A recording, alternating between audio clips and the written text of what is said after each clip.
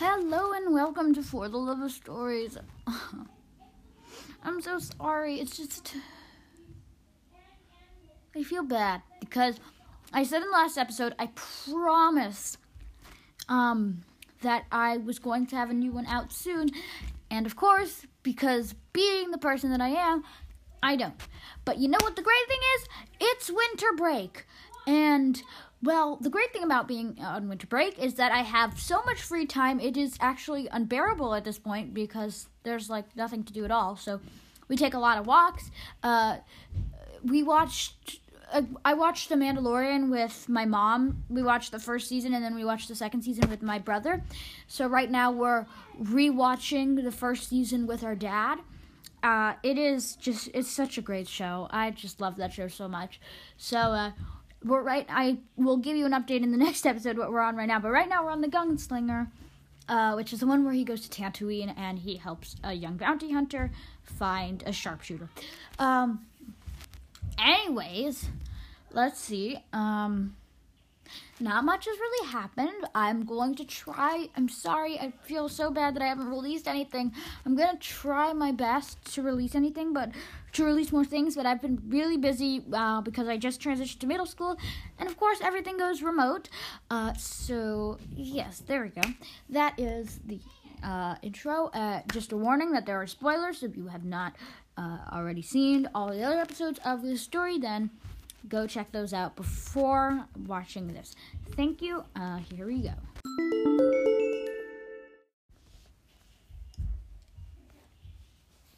The pit was dark and slimy. The only light came from a small window at the very top. Emily looked up and saw two soldiers' faces, along with the chambermaster, looking in, laughing. The growling behind her became louder. She turned, but it was too dark to see anything. The floor was muddy. There was a long passageway, very narrow, that led off. I'm so sorry if you can hear my brother. He's screaming outside because he's playing laser tag with my dad. He got a laser tag set for his birthday where it's like you strap something on your arm and you shoot at it, and I don't know what it is, but he's playing with that. Anyways,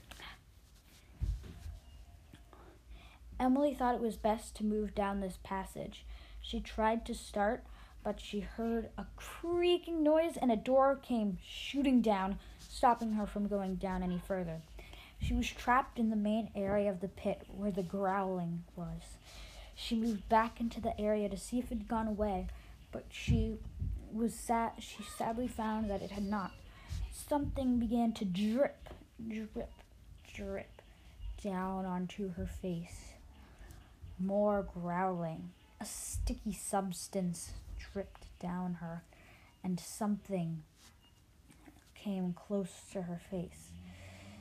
It was warm and soft. It had lots of this disgusting, slimy liquid on it.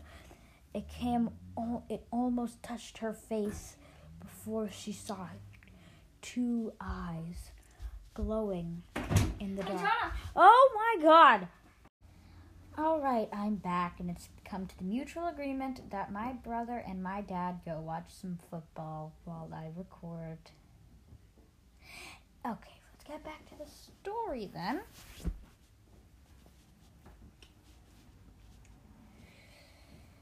It startled her to see the two glowing yellow eyes. She shot backwards and rolled onto the slimy, muddy ground. The growling got louder.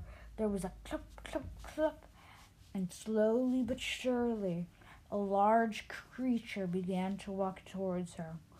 It opened its mouth and let out a horrid roar. The goop that was dripping on her shot out of its mouth, and its tongue, the thing she had seen earlier, shot out as well. She jumped out of the way just as it began to charge, throwing itself into the door. Crack!